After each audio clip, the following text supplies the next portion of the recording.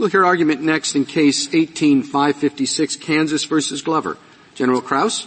Thank you, Mr. Chief Justice, and may it please the Court. Reasonable suspicion is a minimal standard. It permits a brief investigation upon an officer's objective and particularized suspicion. Common sense judgments and inferences about ordinary experiences are the touchstone of reasonable suspicion.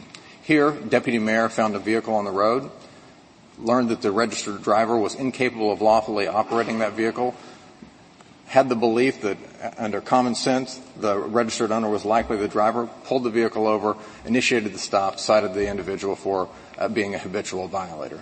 That common sense belief that Deputy Mayer had is one that has been recognized by the judges in 12 state Supreme Courts, 4 circuit courts of appeals across the country, and that is that finding the registered owner of the vehicle as a driver is a common sense inference absent information to the contrary. Some may argue that the existence of a suspended license would undermine that suspicion, but of the 16 courts that I just mentioned, 11 of them have dealt with this precise situation, and the judges of those courts have indicated that reasonable suspicion continues to exist even in that circumstance. Indeed, the factual predicate for the habitual violator law across the country is that the registered owner may be continuing to drive. And the only thing we're asking here is whether or not there's reasonable suspicion to investigate further. Here, Deputy Mayer relied upon that common sense understanding that a registered owner, given the pervasiveness of automobile use in the United States, was likely to be driving again, warranted additional investigation. To borrow a phrase from Terry, it would have been poor police work for Deputy Mayer not to initiate the stop in this case and investigate further to confirm or dispel his suspicion. At this point, I would invite any questions from the Court. Mr. Kraus, many of those cases that you referenced involved at least an officer who testified, speaking about, in his experience, drivers tend to be owners. We don't have anything like that here. We have an officer who said he assumed that. And that's a pretty unusual. You're asking us to make an inference about facts when there are no facts in the record at all. Zero. Well, what do we do about that? So to the contrary, we believe that the stipulations are the facts. Well, the stipulation, as I understand it, though, is the officer said he assumed. Yes. Yeah. So we don't have any, in my experience, nothing. So there are two aspects of that. First of them is with regard to the stipulations. The parties have stipulated as to what the relevant facts were. If they believe there was information absent from those facts, they could have and would have done that. I think this Court's cases have recognized, I believe it was the Christian Legal Society. Maybe I'm not being clear what I'm getting at. In most cases, officers have testified that in my experience, so we have some factual basis for a judge to then make a legal conclusion that the officer's stop was reasonable. Yeah. Here we don't have any facts from the government, from the officer, about experience or realities on the ground, and yet you're asking the judge to make a legal conclusion about certain facts on the ground that are not present in the record. It's almost like a judicial notice of facts not in record. Well, is that a thing? So what I would agree with is that there is no evidence or testimony as to the history and experience of this officer. Rather, we know that he's a certified law enforcement officer, and none of the cases that I've found have relied upon an officer's understanding of whether or not a registered owner is frequently the driver. Rather, the courts have indicated as a matter of common sense and ordinary human experience that the registered owner is likely the driver. I'm sorry, please. I admit there's 3 cases that hold that, but not 11. The others do talk extensively about the officer's experience. What I want to know is, and I thought that the Kansas court had somewhat limited, or though it had broad language on corroborating, that could be questioned how corroboration could happen. But in most of the others that Justice Gorsuch is talking about, the officer doesn't say, I assume. He says something more, like, this has been my experience, or this is the training, or the statistics that you put into the record in this case are presented to the judge. Why is the Supreme Court better able than the trial court, who's the finder of fact, to make decisions about what common sense teaches? So, or with the lack of anybody with experience in the field, at least there was one judge below who said, in my experience, that presumption doesn't make sense. And I'm presuming that 3 other courts have said to the opposite, but the Supreme Court here, the Kansas Supreme Court, agreed with the judge below. Yes, so let me address a couple of things. First, the assumption. We don't believe there's a legal distinction between assumption, presumption, inference, belief, or the otherwise. I think this Court's cases, whether it be Terry, Cortez, Wardlow, or any of the others, they refer to that term. So the reference as to assumption, we don't read a difference into that. But rather what we understand is that reasonable suspicion is something of common understanding and ordinary human experience, that whether or not the registered owner is a driver is not something that we would look to the law enforcement officer's history and expectations about. Rather, those cases come up, such as Cortez, in which we would have an international trafficking situation. Instead, more like Navarrete, it's common understanding that individuals would be driving under the influence and have certain particular behavior. In Wardlow, flight from the presence of law enforcement officers would be something of common, ordinary understanding. I think Navarrete had to do with the reliability of the tip, and not with questions. I know that the majority and the dissent in Navarrete argued about what the presumption should be. That's why it's so dangerous for us to make our own presumptions and not let the fact find. Well, so a couple of things. One is I think this Court has done it in Navarrete. There was a reliability issue, but also with regard to whether or not it's sufficient to justify an investigation as to that particular crime. Here the crime is driving while driving while suspended. And but the cause for the suspension can be a number of things that have nothing to do with safety on the roads. It could be, I didn't pay my fine, I didn't pay court costs. Doesn't say anything about the driver's ability to drive safely. That's right, Justice. And was there a way of finding out why the license was suspended? So 2 things. One is this Court's Fourth Amendment jurisprudence doesn't look to the underlying crime as to whether or not it's a socially appropriate or a wise policy choice that would justify the suspension. Rather, this officer has an indication that Mr. Glover's license has been suspended and is incapable of lawfully operating a motor vehicle. I'm asking about the technology of it. Was there an easy way to push a button to say, so the registered owner's driver's license has been suspended because? Right. So it's not in the record, but my understanding is the answer is no. But even if there were, this law enforcement officer would not have the ability to say, it's driving while suspended for failing to pay any number of tickets. I don't think I'm going to initiate the stop. Rather, this law enforcement officer knows that the registered owner is incapable of lawfully operating a motor vehicle, and that gives sufficient suspicion in order to investigate further. Much like the conduct that was in Terry, that's maybe perfectly lawful conduct, and maybe it's a good idea, maybe it's a bad idea, but the officer at least has suspicion to generate additional inquiry. And make sure I understand. You concede that if the officer acquires additional information in the course of the stop that suggests that his suspicion that this is the driver with the suspended license is not the driver in that instance, you would not be the officer would not be able to pursue the stop further.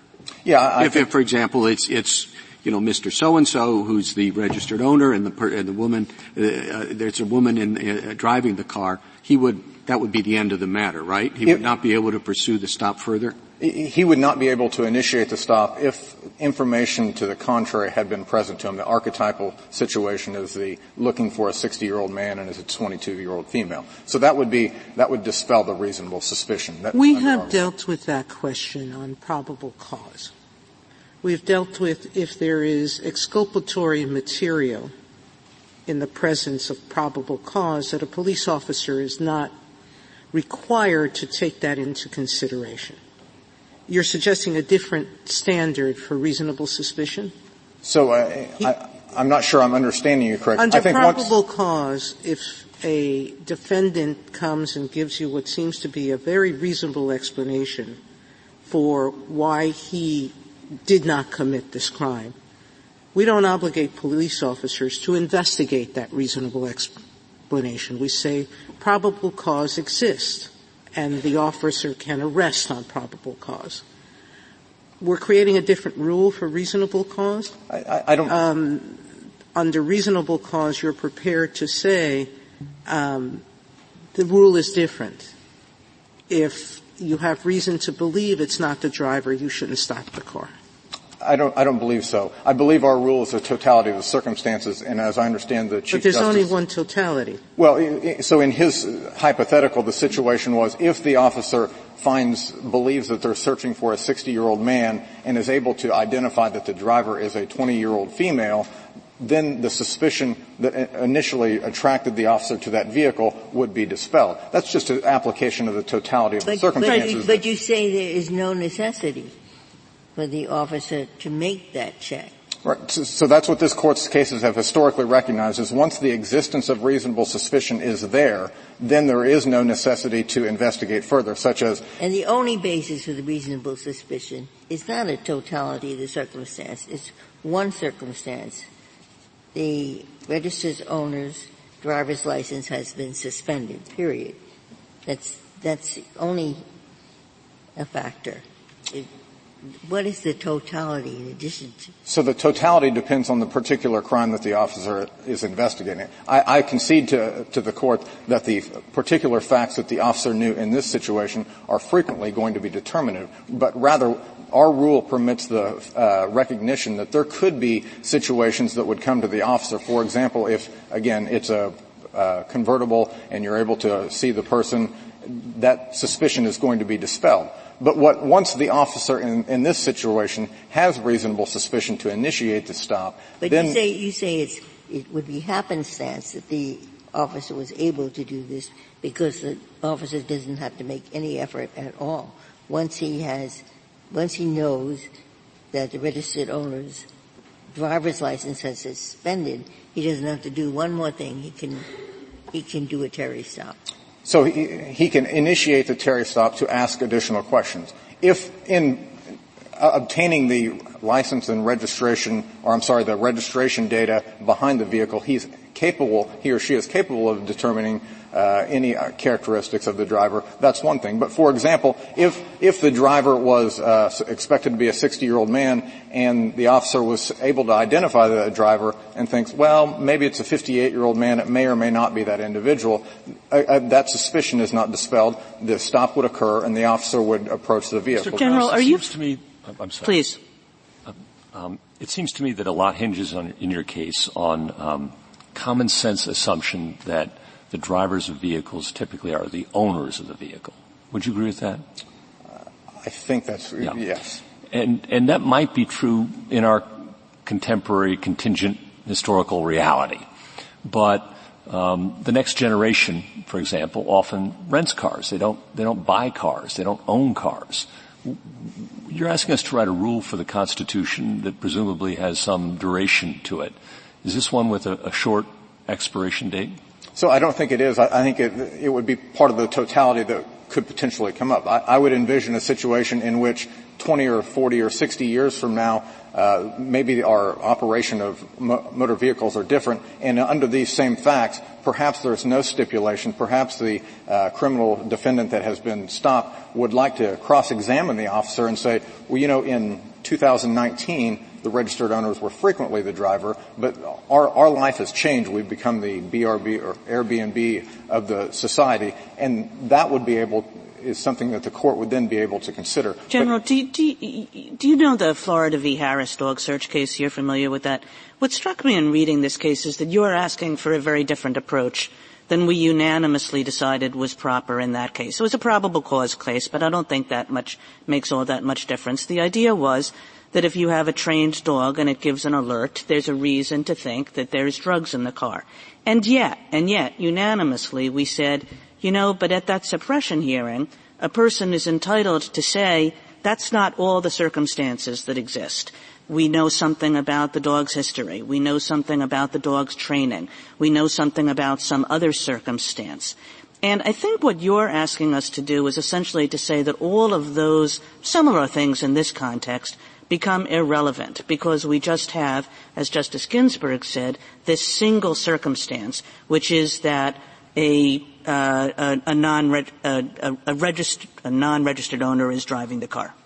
Yeah. So I actually think right. You've got it. Yeah. I actually think that's helpful because it depends upon what the nature of the inquiry is. Here, it's driving while suspended, and the registered owner and the connection to the driver is common. With regard to a trained dog to sniff out particular drugs, I think there the dog actually alerted to a drug that it was not trained to identify, and so that's a more nuanced characterization than whether or not an individual is driving their vehicle. Because, for example, and oh, by the way, Mr. Glover could have cross-examined on a similar sort of circumstance. Mr. Glover chose not to because the parties agreed what the facts were, and they were tied to the particular crime of driving while suspended. Does it make a difference, Justice Kagan pointed out, that case was probable cause, this is reasonable suspicion. Does the level of inquiry or examination vary depending upon whether it's probable cause or reasonable suspicion? Obviously, both Fourth Amendment, but the inquiry is much lower, or the burden is much lower for an officer to justify a brief investigative detention to confirm or suspect. The threshold is certainly lower. Yeah. But why would it be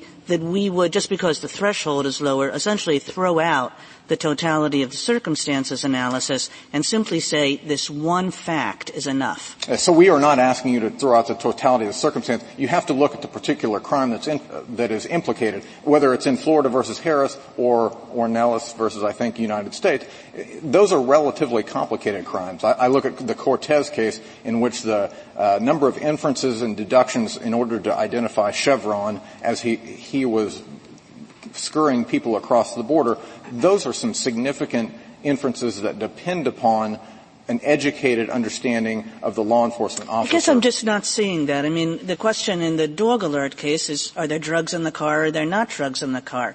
And it's like, well, the dog alerted. That's an awfully good reason to think there are drugs in the car. But still, we're going to go further and say that there are other things that might be involved in a particular case. Yes, briefly. Thank you, Your Honor. So I would say that in this situation, the database alerted that Mr. Glover had a license that had been suspended. He couldn't operate the vehicle. We don't know why the dog alerted, and we had to have information as to the officer's training and experience to answer that question. Thank you, counsel.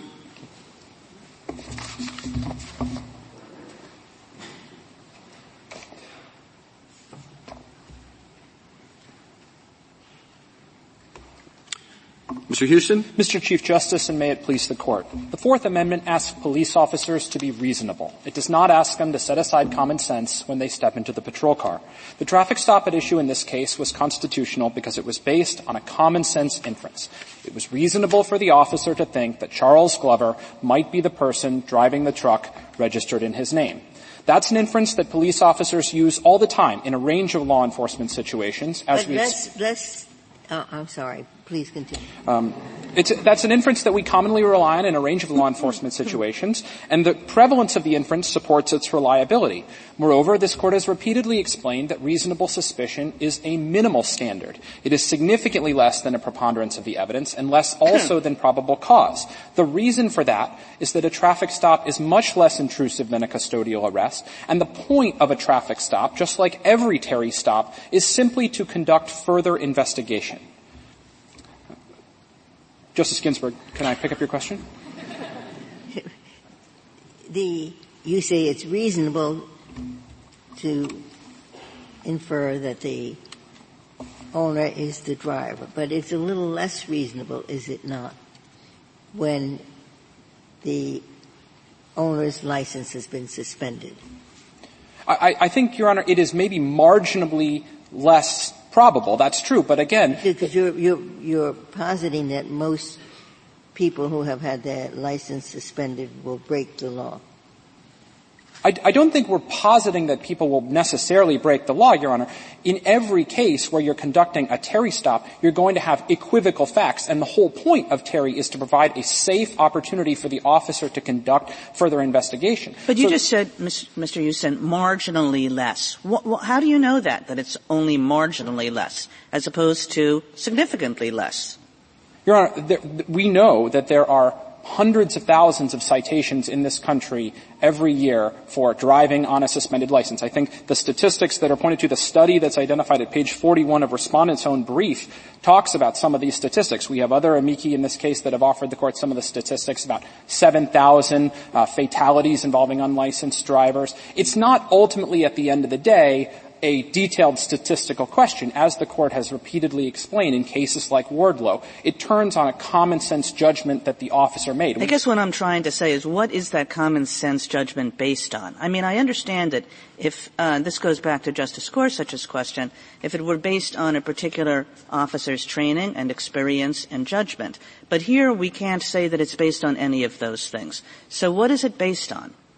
Your Honor, I think I would respectfully dispute the idea that we can say it wasn't based on the officer's training and experience. I do think that there are going to be a wide range of crimes where reasonable suspicion turns on only one fact. Think of a case like Berkemer. The officer is driving, he sees a car swerving erratically, and he thinks that person might be drunk. Now, they might not, but I have reasonable suspicion to investigate further. There's only one fact. I don't think we would say that the reasonableness of the stop in that case turned on whether the officer came into court and said, here's how often in my particular experience I've found that people who are swerving end up being drunk. I also think that dovetails with a wide variety of this Court's cases which have explained that we don't want the permissibility of a Fourth Amendment stop to turn on something that's unique to this particular officer, how he was trained at this particular time. The Court in Navarrete did not think that the permissibility of that traffic stop turned on the particular testimony that the officer had given. It said, instead, the Court said...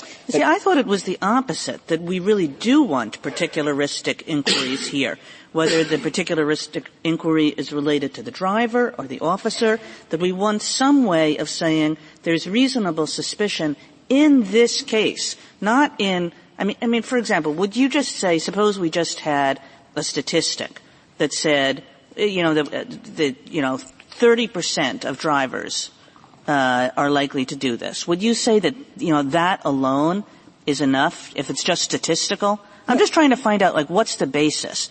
Is the basis purely statistical? Is it something about a particular driver's experience and training? What is the basis? Your Honor is absolutely right that the suspicion has to be particular and objective. That's the Court's formulation. But when the Court has talked about particular, it means particular to this suspect, not particular to this officer. Indeed, the Court has said we don't want the availability of a traffic stop to turn on whether it's made by a junior officer versus a more experienced officer or something like that. But the stop has to be particularized to the information that was known about this particular suspect. That's why I think, to answer Your Honor's question directly, a generalized statistic about how many people in the world commit a certain kind of offense will not generally be sufficient to establish. Why not? Getting to the particular person, doesn't that have to do with geography? Meaning, I suspect there are some towns in the United States where people don't break the law no matter what. That it would be, if your license got suspended, the police officer knows that in this jurisdiction that presumption is not a good one. It doesn't work. It might work somewhere else, but without having the officer testify as to where he's doing this stop, we don't know.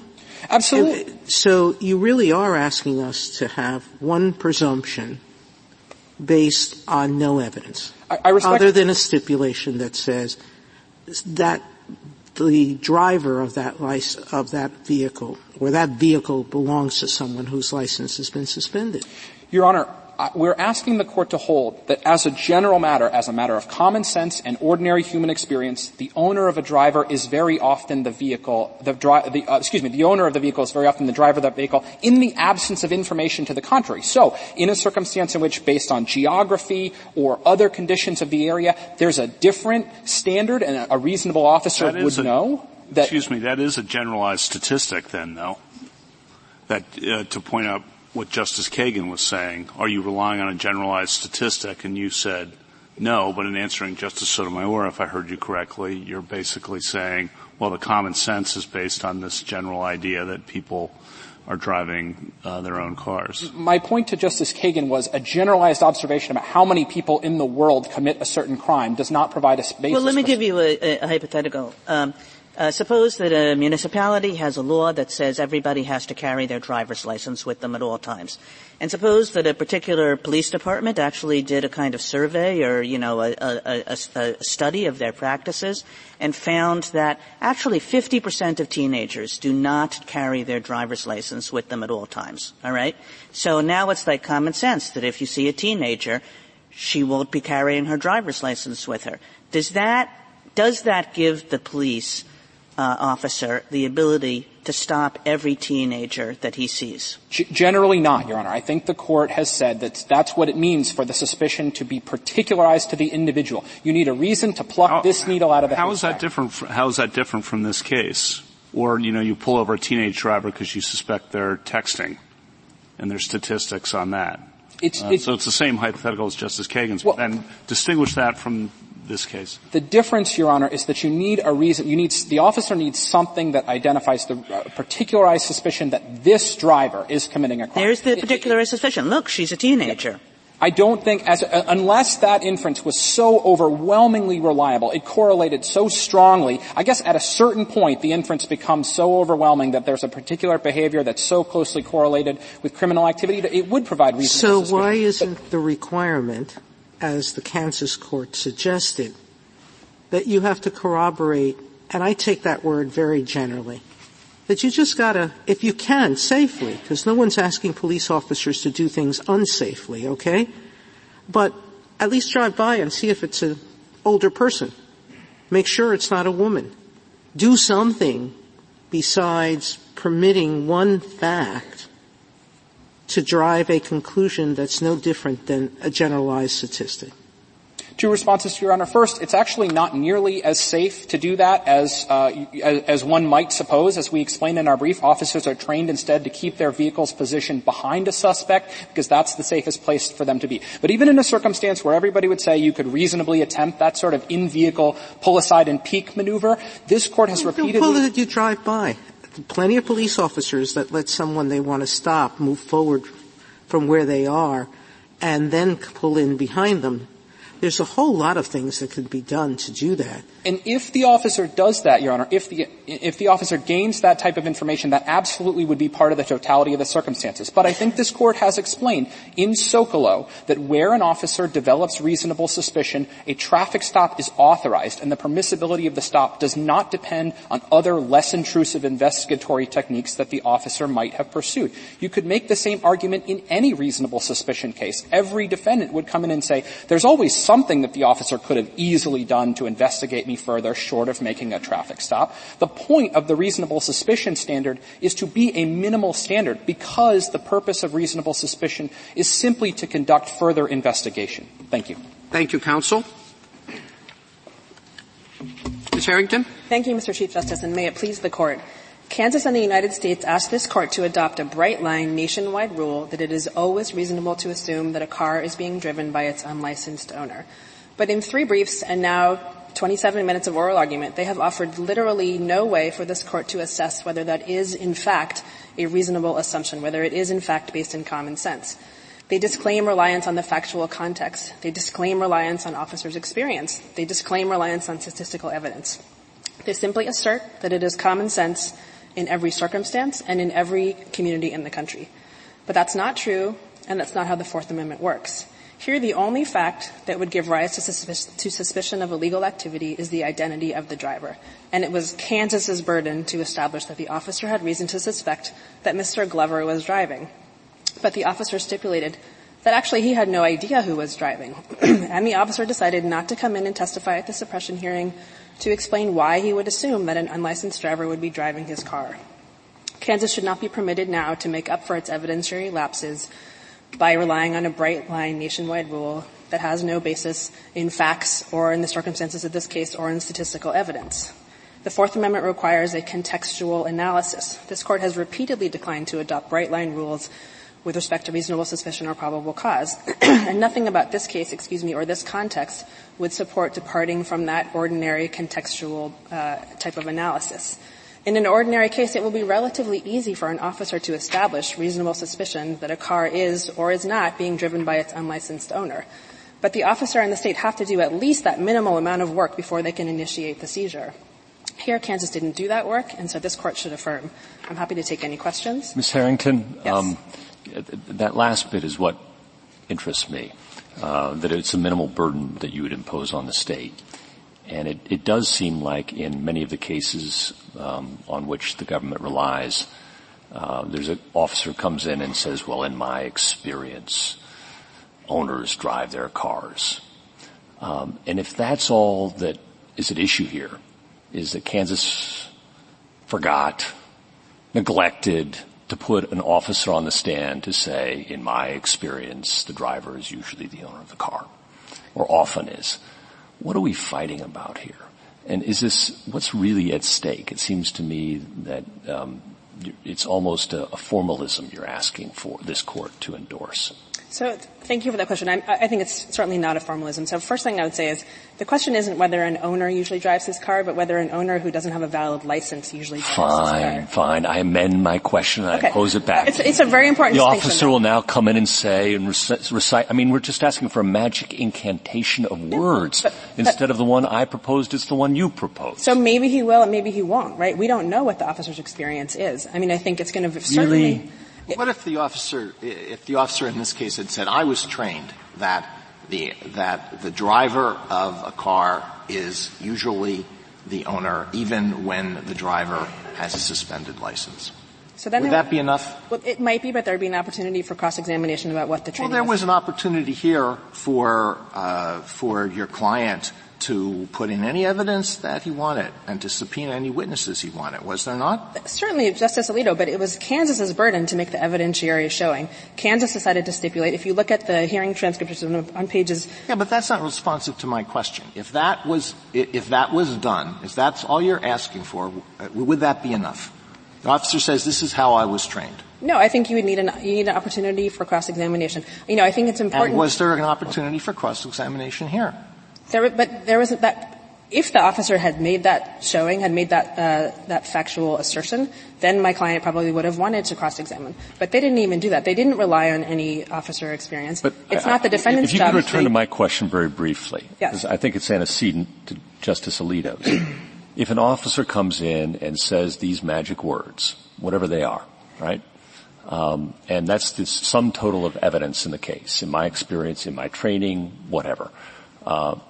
Is that good enough to satisfy the Constitution in your view? So it may be, but let me make just 2 points. Right. That could be said in every single reasonable suspicion case, right? There's always something the officer can come in and say. But the point of the suppression hearing is that you want to hear what the officer actually is going to say. And I think it is certainly common sense to think that the rate at which suspended drivers continue to drive is going to vary from type of community to type of community. And could you have asked the officer in this case, just to finish your line of questioning, that's mine too, could the defendant in this case, did he have the opportunity to ask those questions of the officer? Yes, and I think if the state had chosen to rely on the officer's experience, then certainly we would have asked questions about that. But the state chose not to rely on the officer's experience, and that's up to the state. If the state chooses to truncate its evidentiary showing, it's not up to the defendant to say, well, actually, maybe you shouldn't put in evidence about this or that or the other thing, right? That's on the state. And it really is it's not a huge burden that the state has to do. Ms. Harrington, do you think it's totally random who the driver is? In other words, it's registered to Fred Jones, but it could be anybody in the world. No. Okay. Do you think it's the odds that it's Fred Jones are 5%? In other words, there could be, out of 100 people, there could be 95 people that you don't know driving the car registered to Fred Jones, but there's a 5% chance that it's him. Are you asking if I think that's enough for reasonable suspicion? No, I'm asking you if you think that. Whether it's reasonable suspicion or not, do you think it is at least a 5% chance that the owner is driving? That the owner of the car is driving the car. On a suspended license or just in general? Just in general.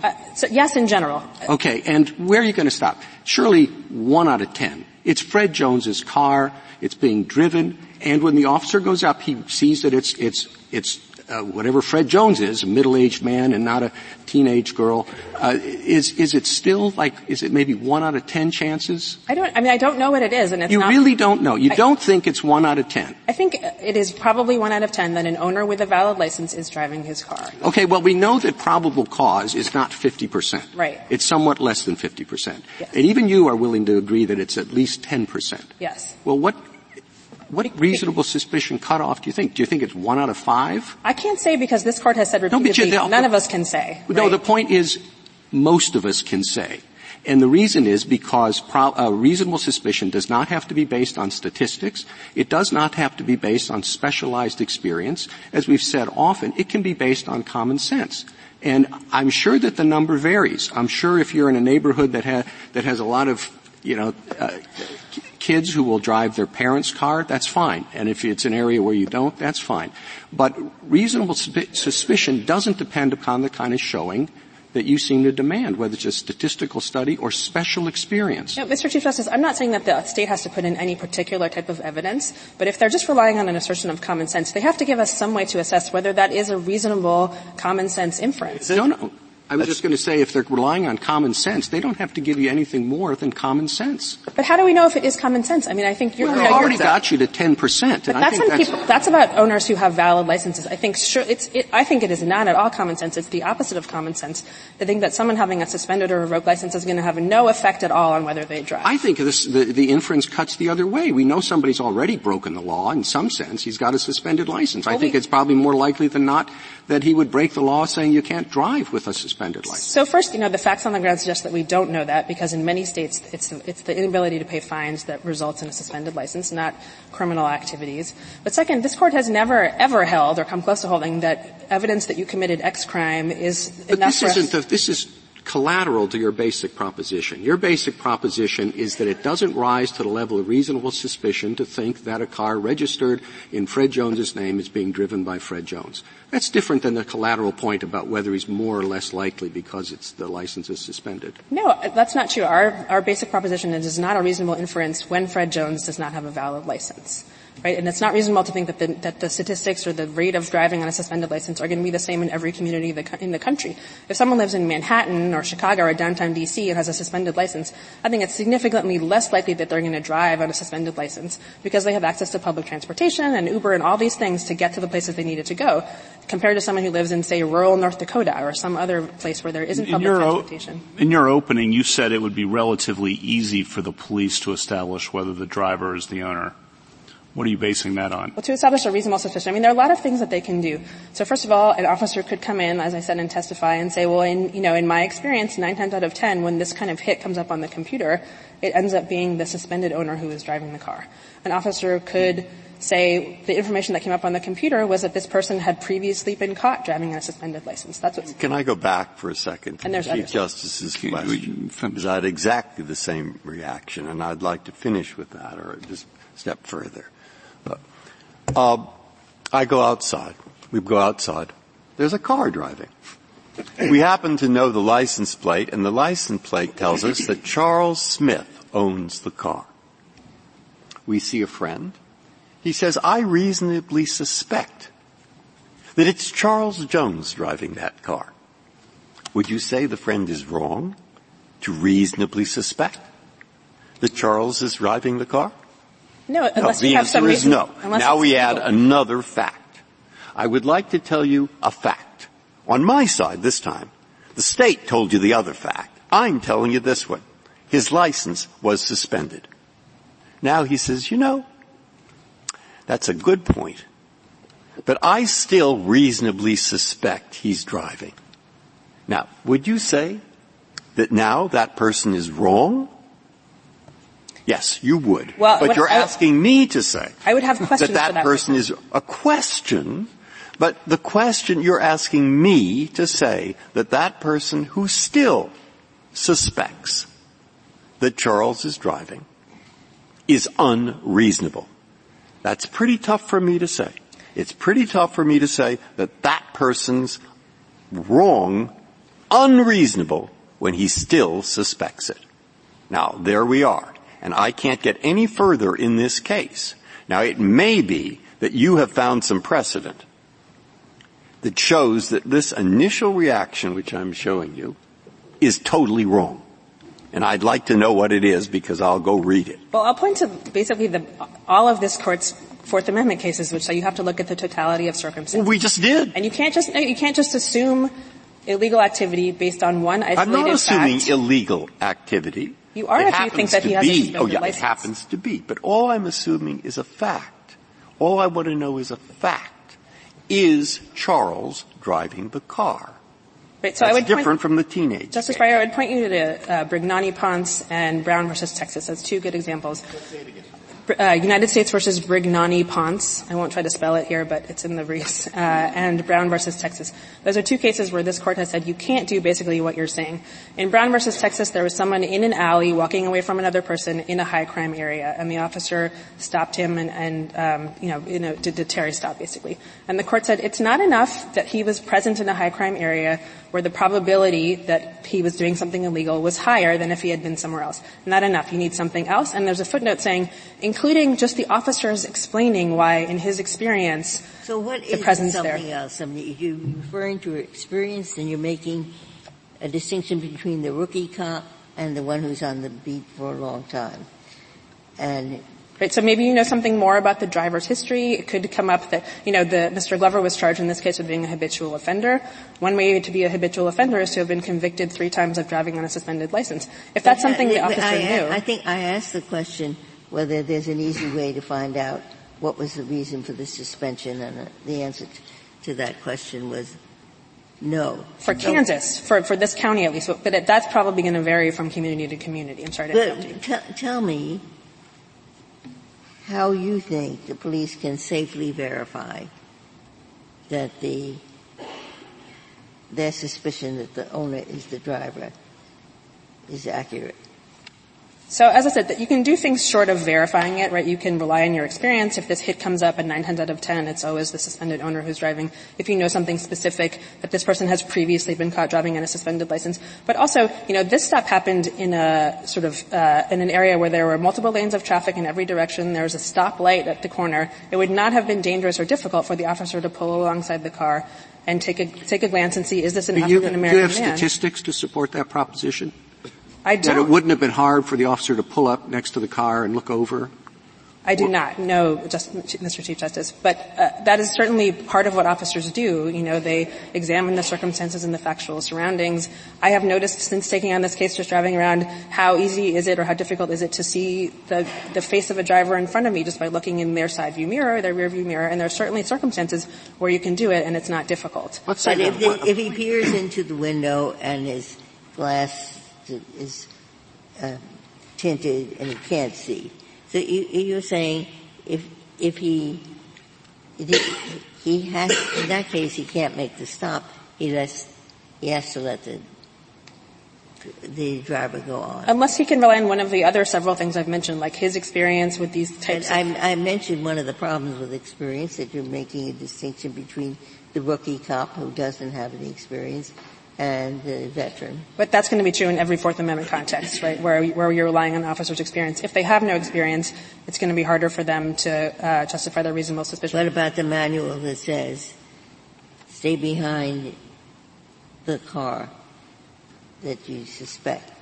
So if such a manual exists and it's not in the record, then you would need to rely on one of the other methods of establishing reasonable suspicion. One thing officers often testify about is how the person that they're suspecting reacted to the officer's presence. And so if suddenly the car slowed down in a way that seems suspicious or took a sudden turn, that could be a factor in, a tile in the mosaic of circumstances that would be relevant. You want the officer, therefore, to follow the driver, and your brief suggests this, until they make a lane change or till they go too quickly on the right turn on red or don't come to a full stop. And what sense does that rule make? So I think that's one option, and this Court said that's an option you articulate in the brief, and I'm trying to figure out what purpose that would serve. Just, okay, instead of stopping right away, I'm going to follow you until you go 31 in the 30, and then I'm going to immediately pull you over. Well, you would follow until you had probable cause of some traffic violation. And this court said in Delaware versus Pruse that is the way that these laws about licensing and registration are generally enforced. But if I understand you correctly, Ms. Harrington, you don't really require that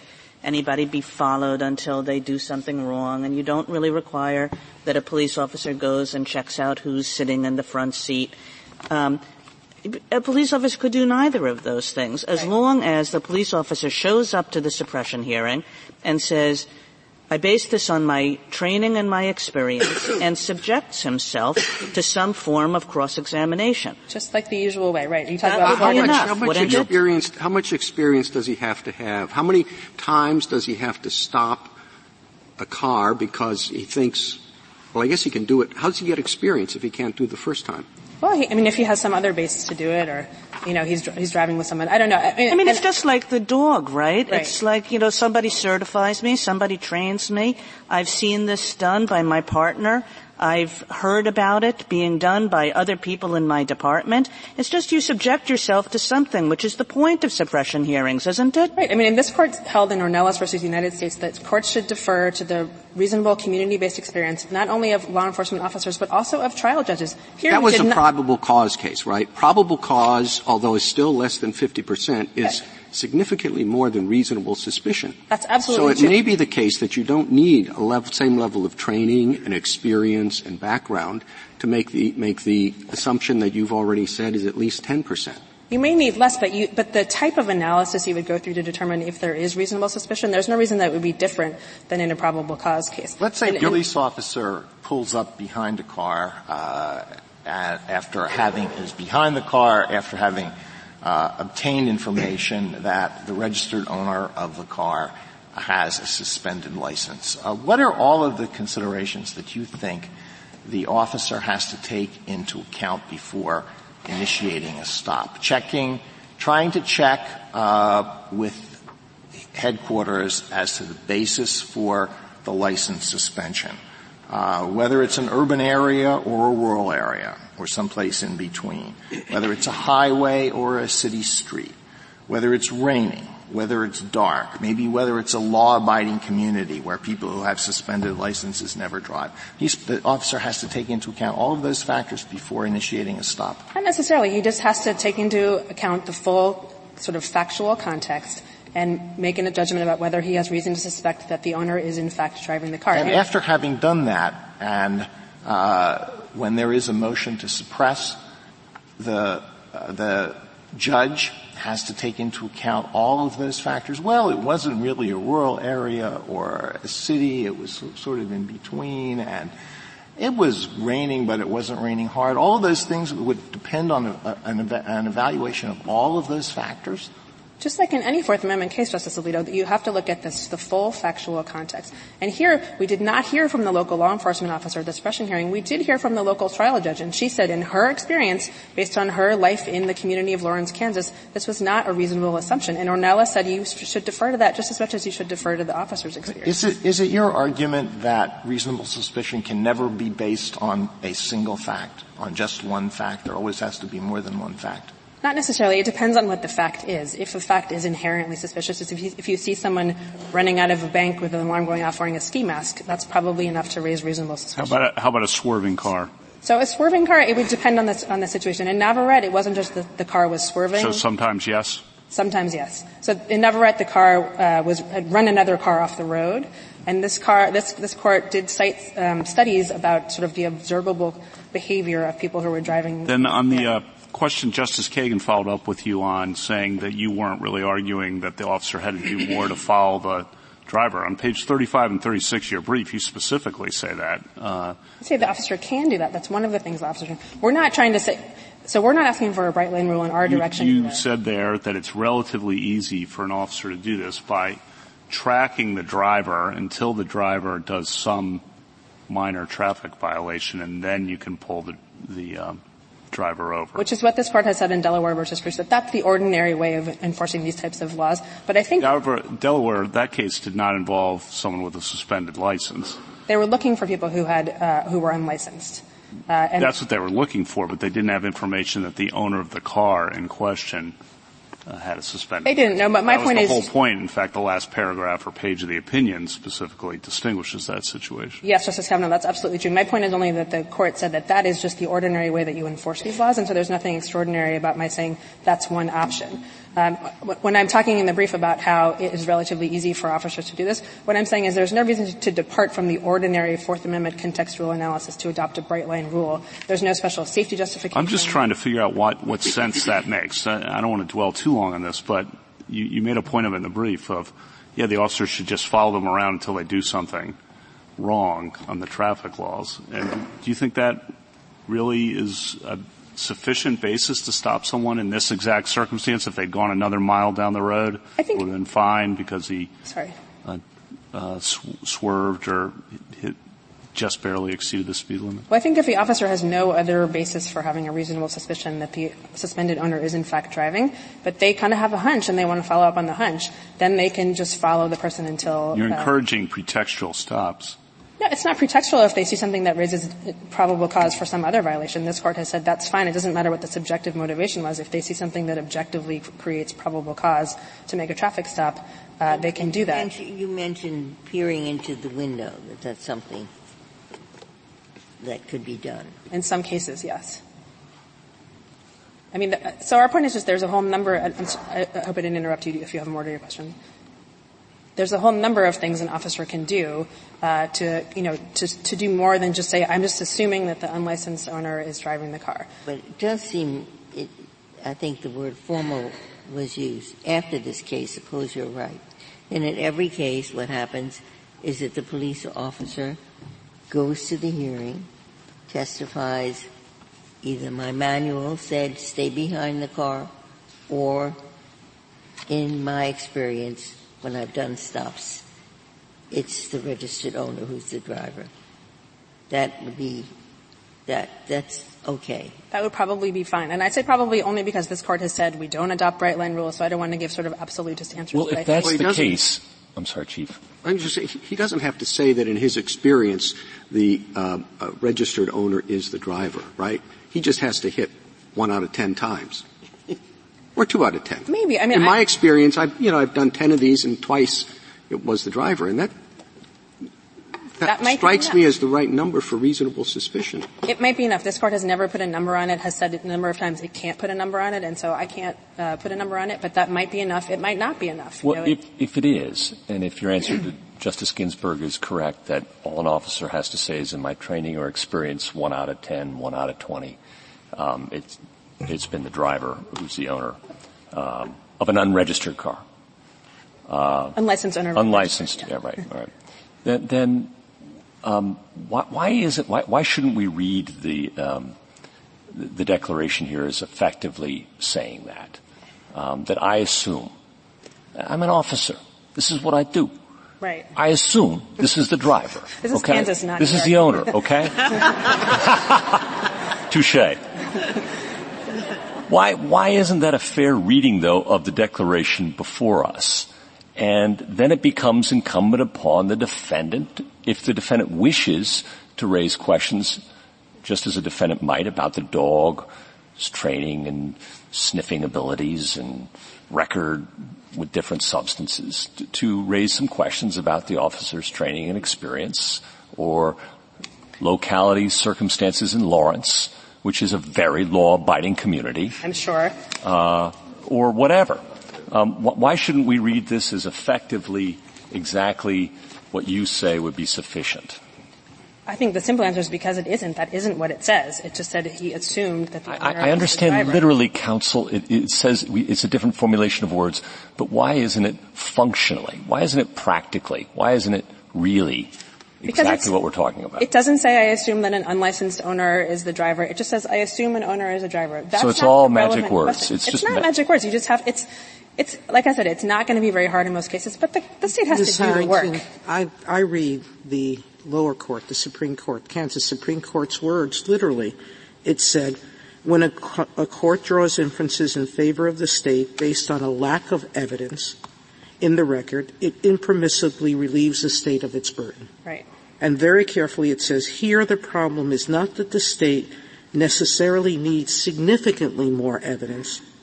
It needs some more evidence. Right. I think that has to be true. And the Kansas Supreme Court said, I'm not even going to try to list all the different ways you could do it because there's so many, but you have to just do something. That's sort of all the rule we're asking for. That's what this court has said time and time again in its Fourth Amendment cases, that you have to look at the totality of circumstances. You can't just rely on a single fact that has a probability-based correlation maybe to a crime. You have to come in and explain the basis for your suspicion. My friend Mr. Krause talked about Terry, but Terry did not adopt a bright-line rule that anytime someone walks past a store window 3 times, you automatically have reasonable suspicion, right? They relied on the officer's experience, his observations of other things that were going on. That's all we're saying in this case you should do. Just rely on other things that were observed, other things the officer knew. Maybe in his experience, the database is extremely unreliable. Well, that would be something that's relevant to know. Maybe in his experience, it's extremely reliable. Also would be relevant to know. We just need something more. Do you think in Terry they needed statistics about the percentage of people who walk by a window 3 times who have some criminal intent? No. In Terry, there wasn't a sort of probability-based suspicion. But also, I want to be clear, we don't think the state needs statistics. Kansas relied on statistics in its opening brief to this court. We think they were bad statistics, and its amici statistics were bad statistics. They're not relevant to the central question in this case. And so our point in our brief in discussing the statistics is at least you have to rely on good statistics, right? So you said something that certainly caught my attention. I thought the officer was probably saying the right thing.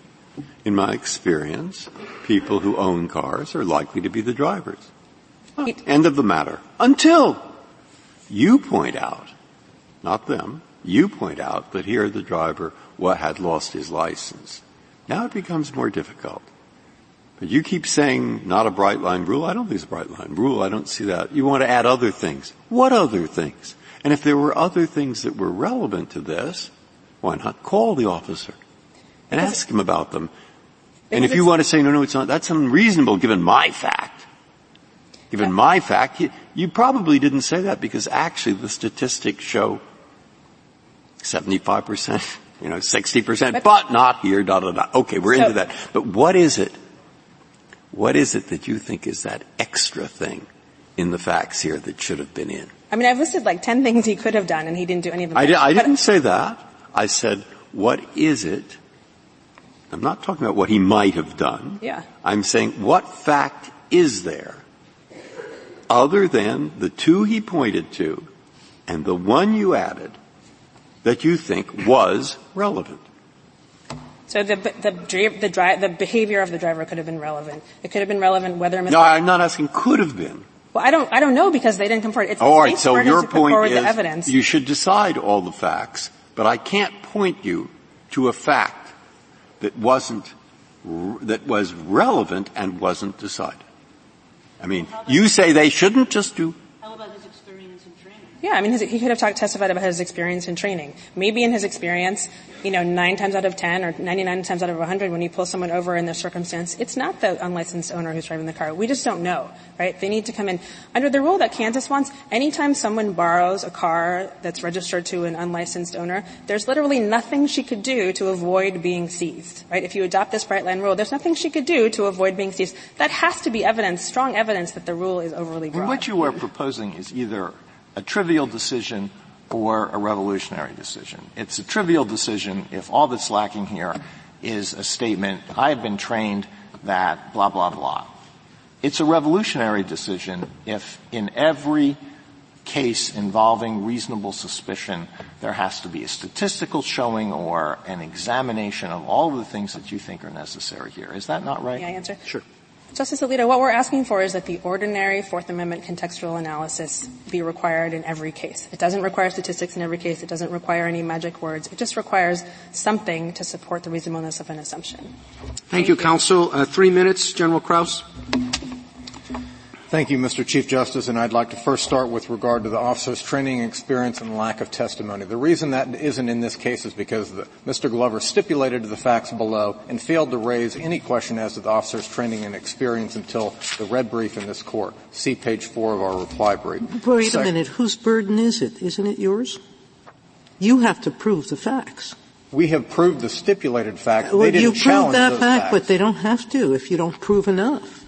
So you could come in and say, he wore a red hat, that's why I stopped him, and they would come back and say that's not enough to make out reasonable suspicion. So if what they're saying is making an assumption without telling us what the basis of that assumption is not enough. So the point is they stipulated to the facts that were relevant to the determination, and the Kansas Supreme Court made a determination as to those facts. My point is that didn't arise until the red brief in this court, and so we don't think it's fair to criticize once they've agreed. If they wanted to indicate as to what the statistics were, they had an opportunity to call that officer and cross-examine him. Second, with regard to waiting for a violation, as Justice Kavanaugh talked about, we think that's a perfectly reasonable situation. If we're going to eliminate reasonable suspicion, rather, if there's a traffic violation, that's probable cause for a stop, and that's not a basis. This Court's decisions has indicated that you don't have to wait for a probable cause in order to initiate a stop. And so I think your question was right on. Third, statistics. We agree with the red brief that indicates that statistics are rarely present and frequently are going to be distinguished by the parties. And so we don't believe that statistics are relevant. Fourth, we also believe that— May I go back to the stipulation you said? Kansas drew the stipulation, right? The parties drew the stipulation, agreed to them, and presented them to the court. So it was a joint stipulation. The parties stipulated, yes, Your Honor. The fourth point I would like to make is that the Fourth Amendment does not and should not apply differently based upon the age and experience of the officer or the time of day of the Fourth Amendment. The rule that respondents propose would require the officers to let this vehicle go at night because it's impossible to identify. This Court's cases, except for, I believe, a no-knock warrant, does not do that. Certainly the reasonable suspicion cases do not do that. And fifth, the states have a strong interest in regulating the roadways of the traffic situation here, and they have a strong law enforcement interest. For example, if there is a report of a child that had been— You can finish your thought. Thank you. A child that had been abducted and we were looking for the mother, the officers would be reasonable to rely upon the license plate. Thank you, Your Honor. Thank you, counsel. The case is submitted.